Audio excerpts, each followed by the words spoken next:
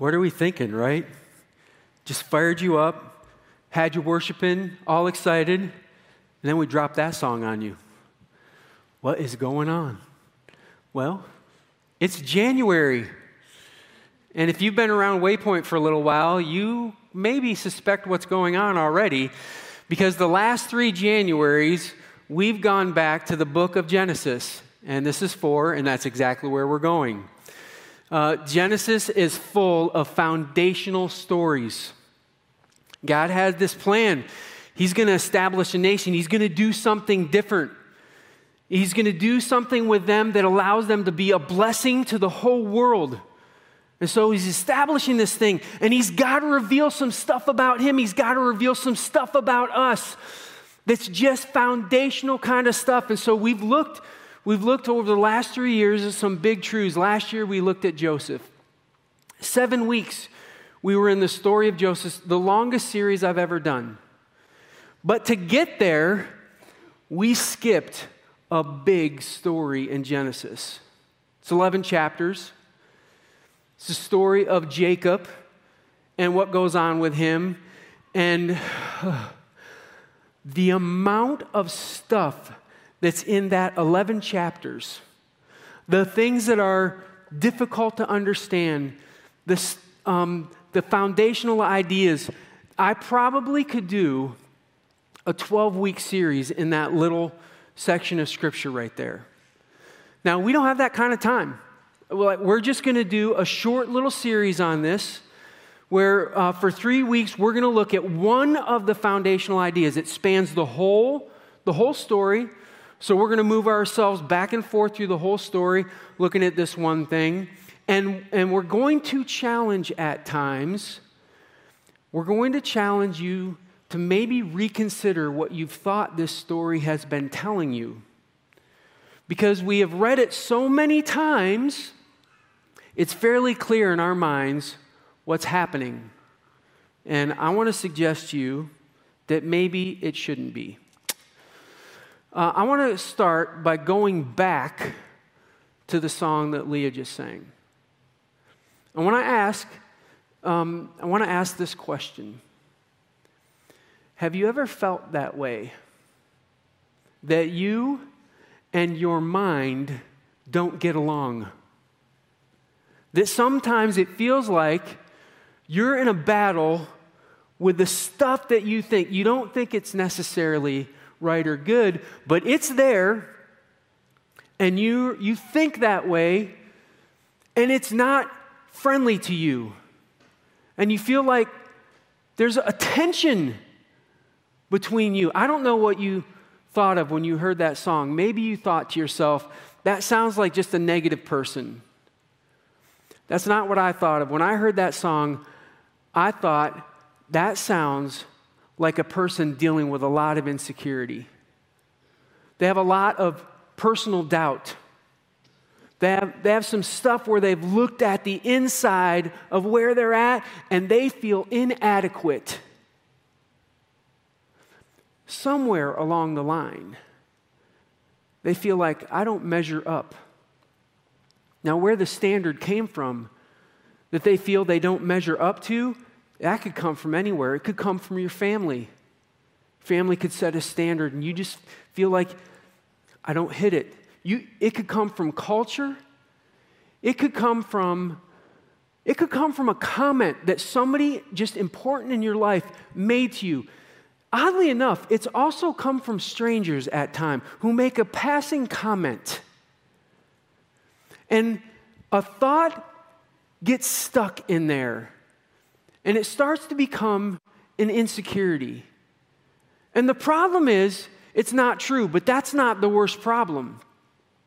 The worst problem about an insecurity is that somewhere along the line, long after the voice that placed it there is gone, long after the culture has moved on, after having said this is the way to be, and now the culture's changed and it's a new in thing, long after that parent's voice is quiet in your mind, you have accepted that as true and you've embraced it. That's the worst part of this thing. Because long after the thing that would have been pushing that in your life is faded, you still are. You're holding tight to that thing, and you believe at some part you're not enough. I'm not enough. I'm not enough of a student. I'm not enough of a parent. I'm not enough of, name any role that you could think of. It doesn't even have to be a role. For some people, this I'm not enough is I'm not attractive enough. I'm not smart enough. And somewhere along the line, it is not just words for you anymore. It's embraced. It's embraced. So that when you step up and you look in the mirror, you feel like that's who I am. When you look in your heart, that inadequacy is right there on the surface, and it messes with you. This is the kind of stuff that's devastating. I'm bringing it up because I think this has been going on for thousands of years.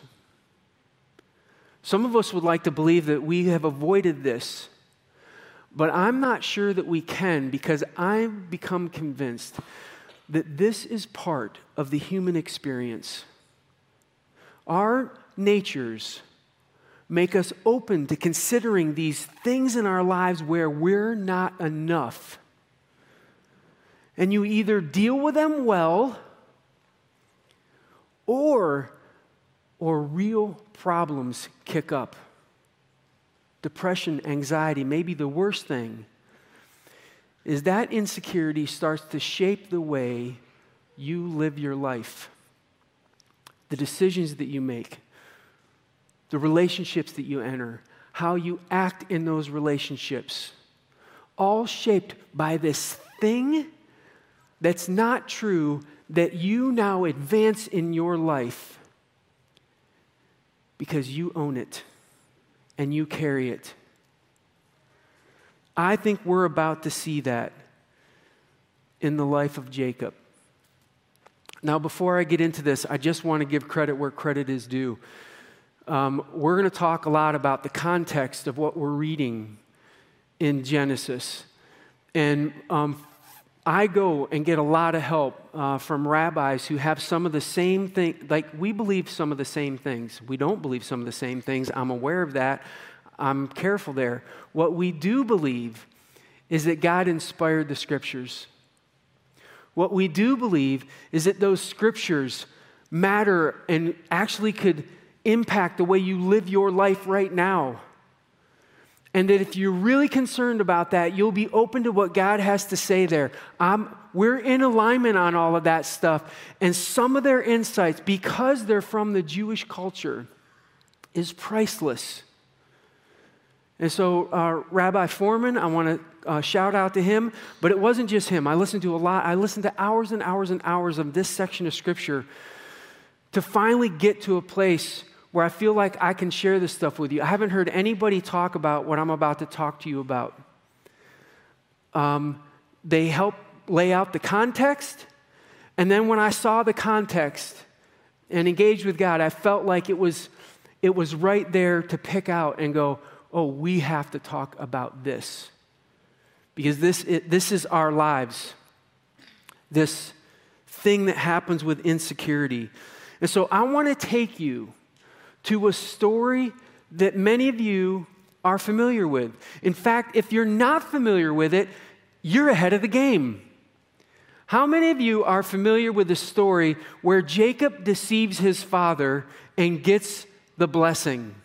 Now, yeah, you can raise your hands, but let me ask you this.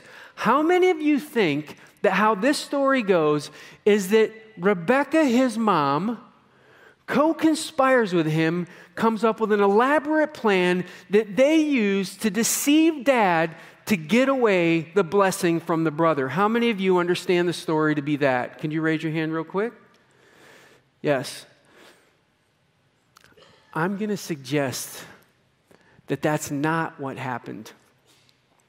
And I'm going to ask you to consider some things in the text that because we knew the ending, we knew how this was going to play out, we didn't stop and ask ourselves, why in the world is that there? That is odd.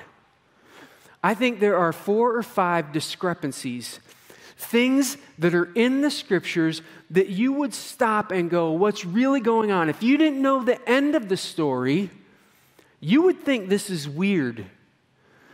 And once we kind of get that established, then we're going to have to ask ourselves, well, what's going on here then?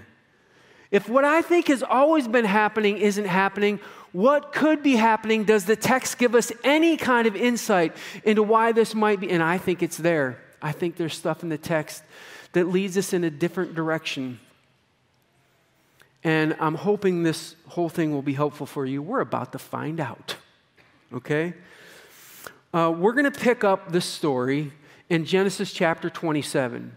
So if you have an app and you want to buzz around with me, that's great. We're going to be in 27 for a little bit, and then we're going to go elsewhere, and you can just move through your phone app pretty fast with that. That's great. In chapter 27, 1 through 3, we find out that Isaac, Dad, is about to give his blessing to one son. Now, if you want an example of what this looks like, you could go to Genesis 49 and see where Jacob does this with 12 of his sons. And you know what he does? He gives out a blessing to 12 sons. So maybe we need to explain what's going on here, because there's blessings and there's the blessing. What we're talking about here is the blessing. There were 2 things in Jewish culture that the oldest son would almost always get. Not always, but they were aimed towards the oldest son. The oldest son would get a birthright, which means they would get a double inheritance of whatever the father would leave them, land, animals, possessions, all of that kind of stuff. They would get 2 of those, 2 shares of that. So Esau and Jacob are brothers. That means there would have been 3 shares of the family inheritance, and one person would get 2 shares. The other person would get a third. What we find out earlier in the story is that Esau comes in one day hungry, and Jacob had cooked some food for him and says, I'll give you this food if you'll sell me your birthright.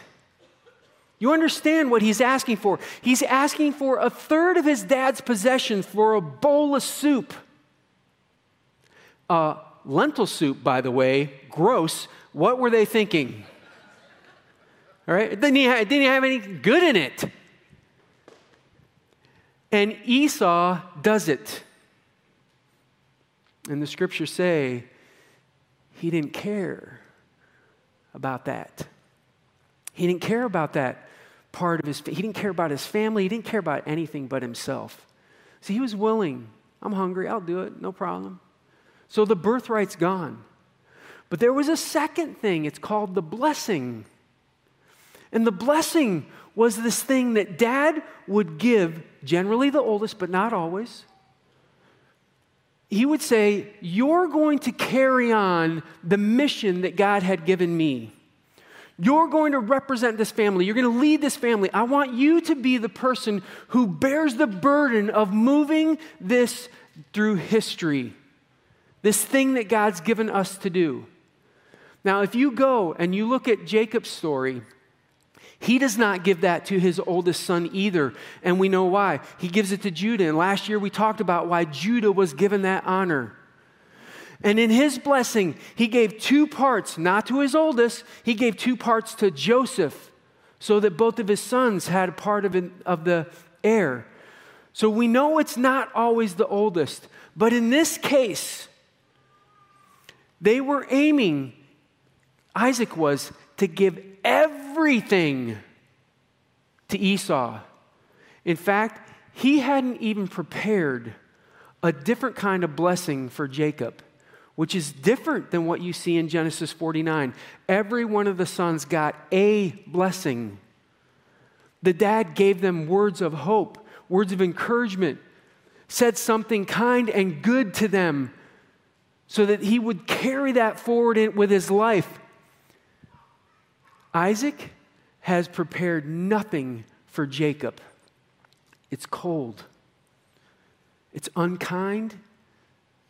I think it borders on a level of cruelty.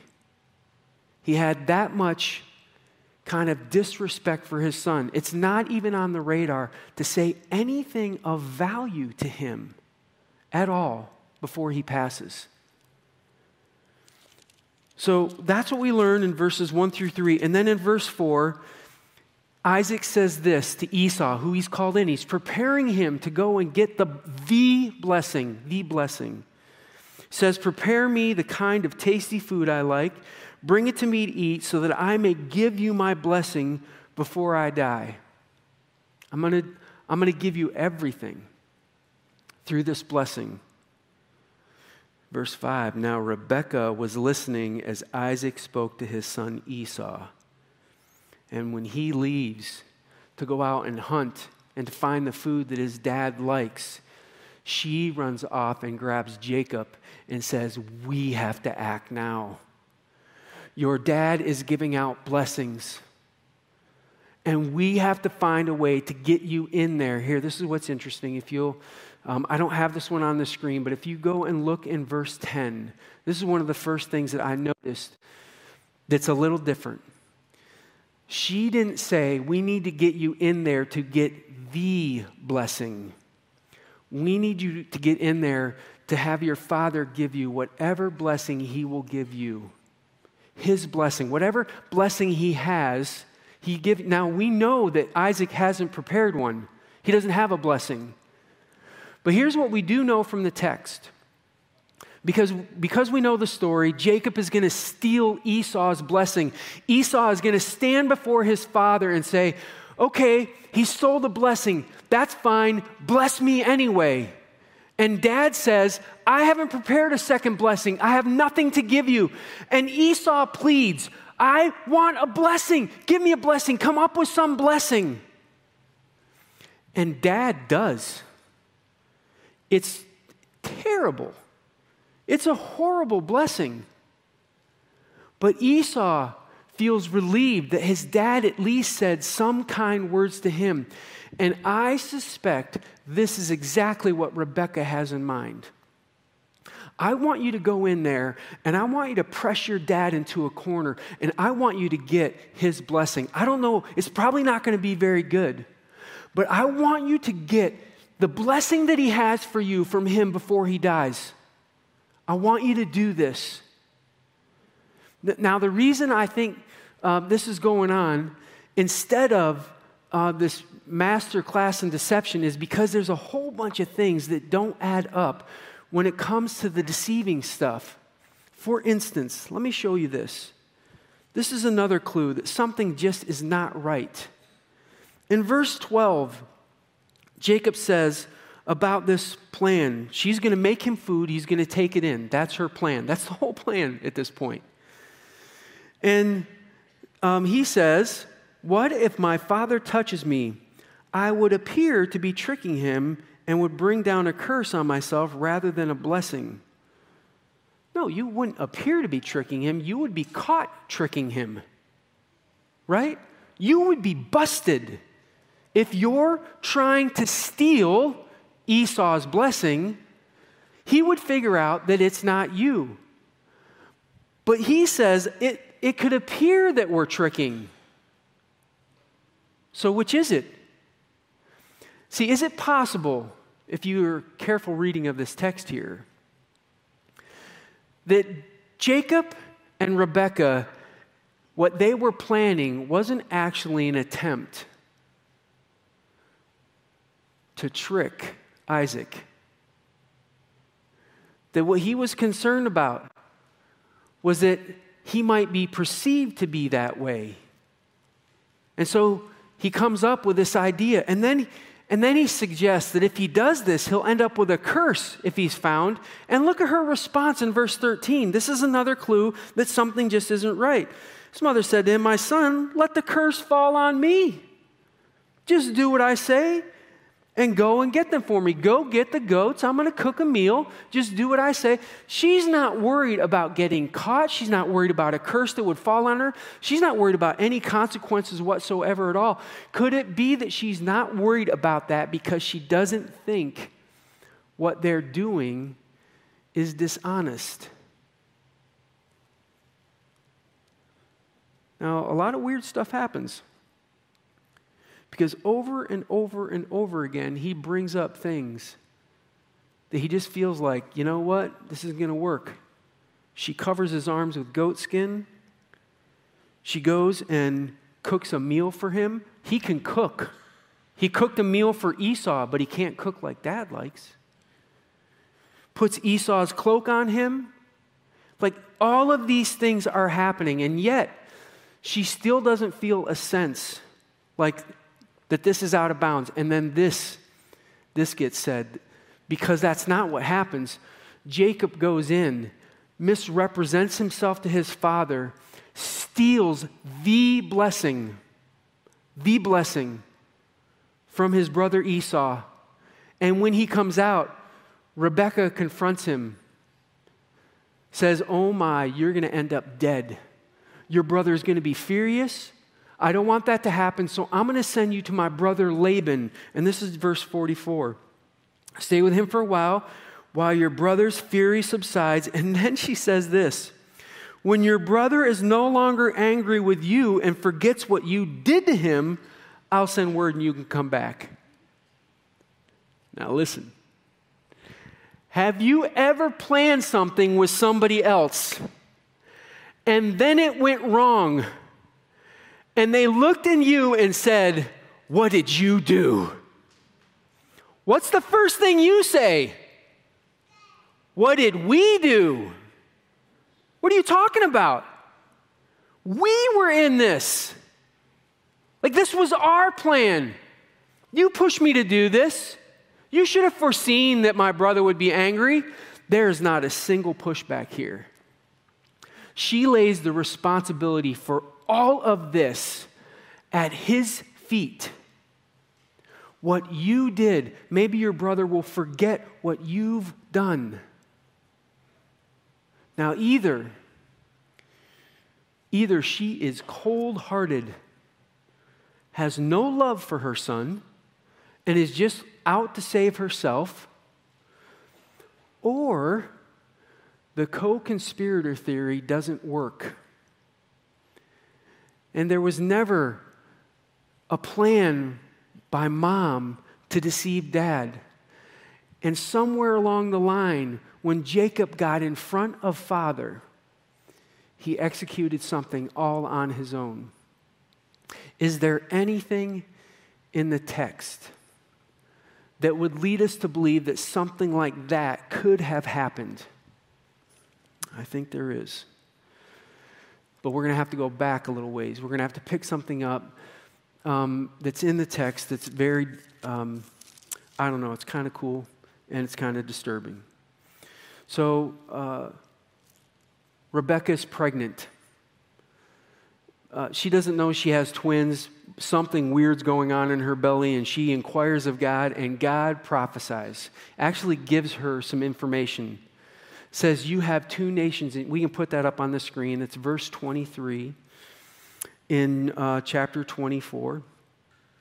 It says, you have two nations in your womb.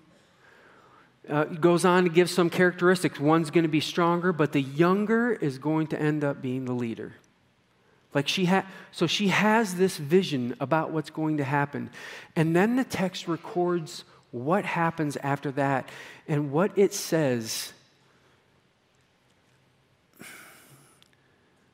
has a big impact on this whole story. Verse 24. When the time came for her to give birth, there were twin boys in her womb. No surprise, she was told that in the vision. Verse 25, the first to come out was red, and his whole body was like a hairy garment. So they named him Esau. Like, he's a little dude. Like, he comes out, he's got hair everywhere. Looks like a little carpet, right? They're like, wow, what do we got here?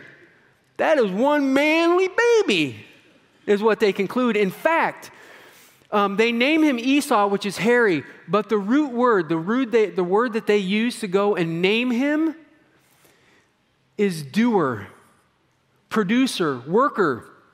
This guy's a man's man. He's going to get stuff done. He's going to produce stuff. That's the way they thought about him. And by the way, who named him? You see it right there in the text. It says they named him Esau. Rebekah and Isaac were in unison on this. We got a little dude on our hands. He's a doer. Like, he's going to get some stuff done. Like, we got this little man baby, right? And so they were excited about that. Verse 26. After this, his brother came out with his hands grasping Esau's heel. So he was named Jacob. Names were incredibly important in the ancient world. You would actually live into your name most often. It had deep meaning when you were given something like that. Jacob's name means heel grabber, or supplanter, or usurper. It's an insulting name. It's not kind. Why?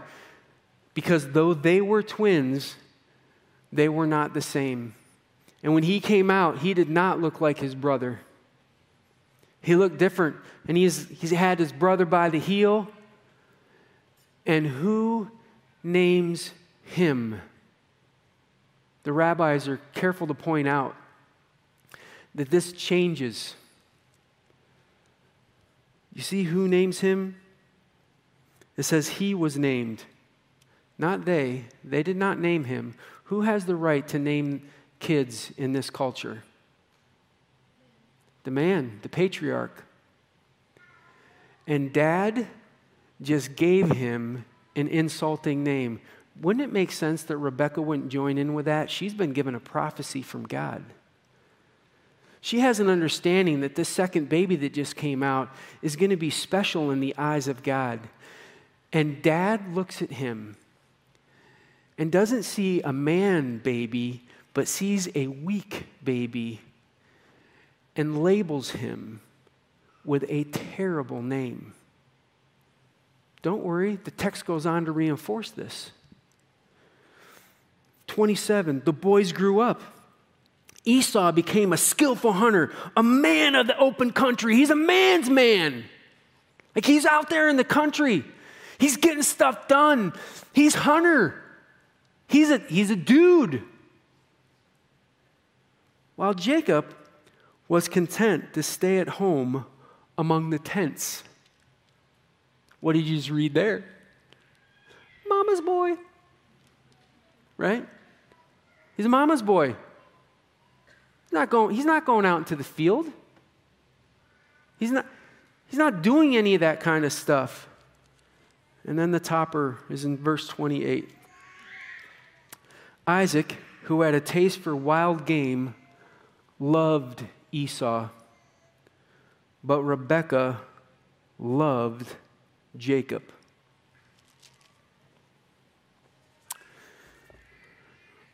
The scripture's pretty clear that there's favorites. Let me ask you this. Do you think the boys knew that they had favorites in their family? Do you think Jacob knew that his dad looked down upon him, didn't think much of him?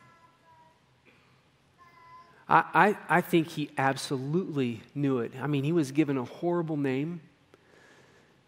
He was given very little respect. And by the time you see this develop to this point where he has a chance to get a blessing, he's not even considered. I'm not even going to give you a side blessing, is how much disrespect I have for you. Now let me ask you, do you think in that environment that it would be easy for you to develop an insecurity? a thought that maybe I'm not enough. I'm not enough of a doer. My dad loves a doer. He loves somebody who can go in the open country and survive in the wilderness. He loves somebody who can hunt. He loves somebody who can do all of that stuff. I'm none of that. I have nothing to offer my father. So this moment when mom comes to him and says, I want you to go in and ask for a blessing from your father. Do you think it could be possible that he was thinking to himself, why in the world should I do this? My father doesn't like me. My father's not going to give me a blessing. He's not going to say something kind to me. I'm not doer enough. And what you see over and over and over in the text are references to how he's not enough of a doer. Okay, the plan is, Mom, that we're going to make some goat stew. You know how to make it for Dad. I don't know how to do that. And you want me to take it to him and ask for a blessing. And what if he reaches out and he touches me and he realizes I'm not a doer? I'm still the tent guy. Like, what are we going to do then? She covers up his insecurity. In fact, over and over and over, Mom covers up his insecurity. And in doing so, reinforces it. Yeah, you could cook, you could take him. Don't you think, Dad, if you were going to get a blessing out of Dad, you would have gone and stood before him and said, this is who I am. Here's my lentil stew. This is what I'm good at. I'm good at this stuff with running the business. I'm good at that kind of stuff. Just give me a blessing in that line and demand it and see what he would give for you. Don't you think that would have been manly? And Dad could have respected a son who was demanding that kind of thing.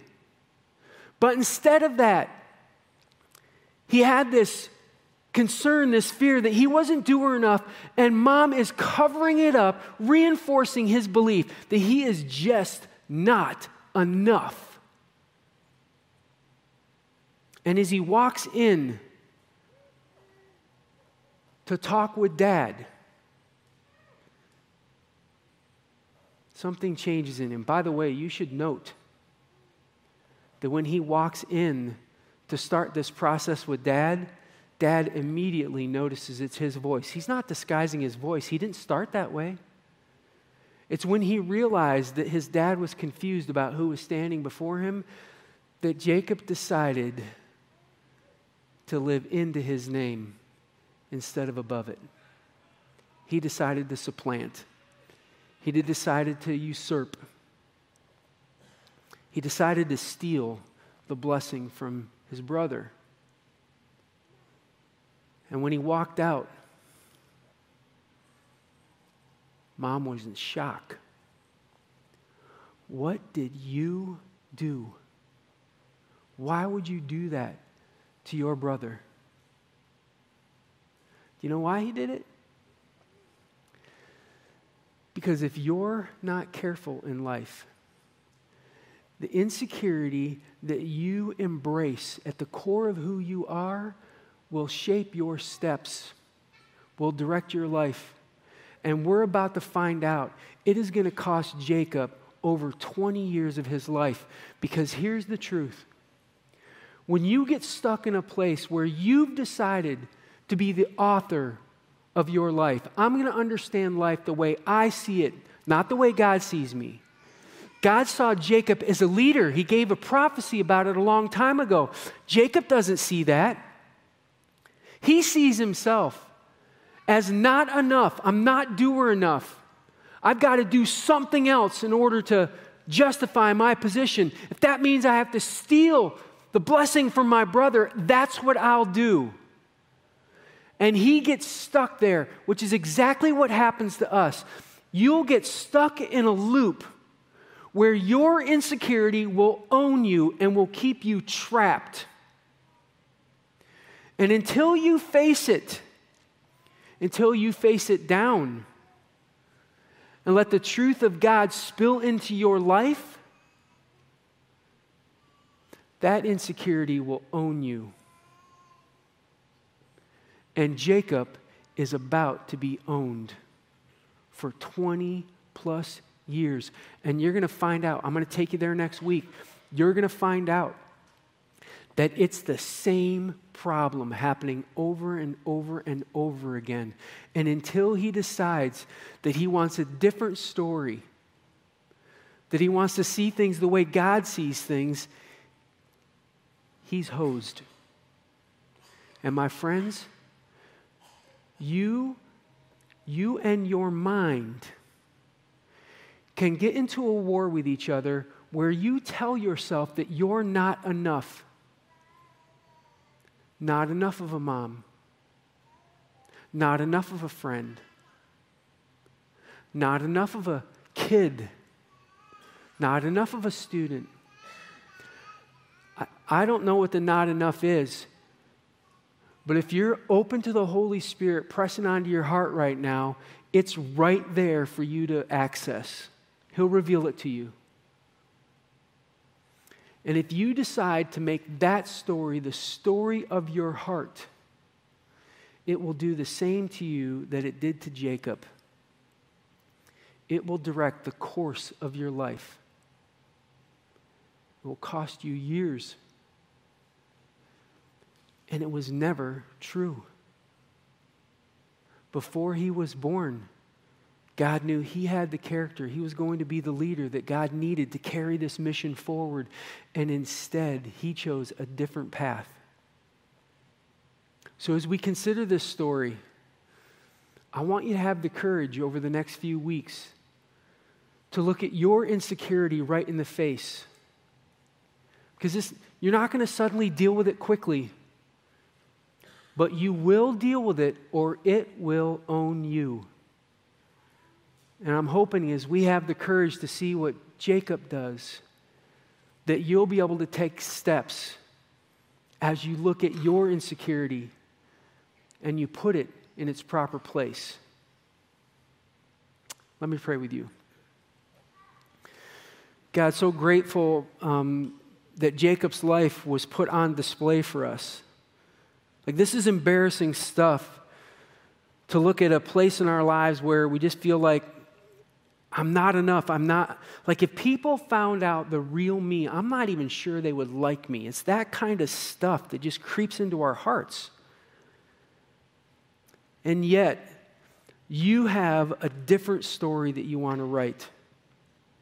You have something that you want to do with our lives. And if we're not careful, the stuff that we embrace at the core of who we are can silence you. So God, I'm grateful for this story of Jacob, who seemed to allow this to happen, but it's not the end of the story. I ask that you would give us hope.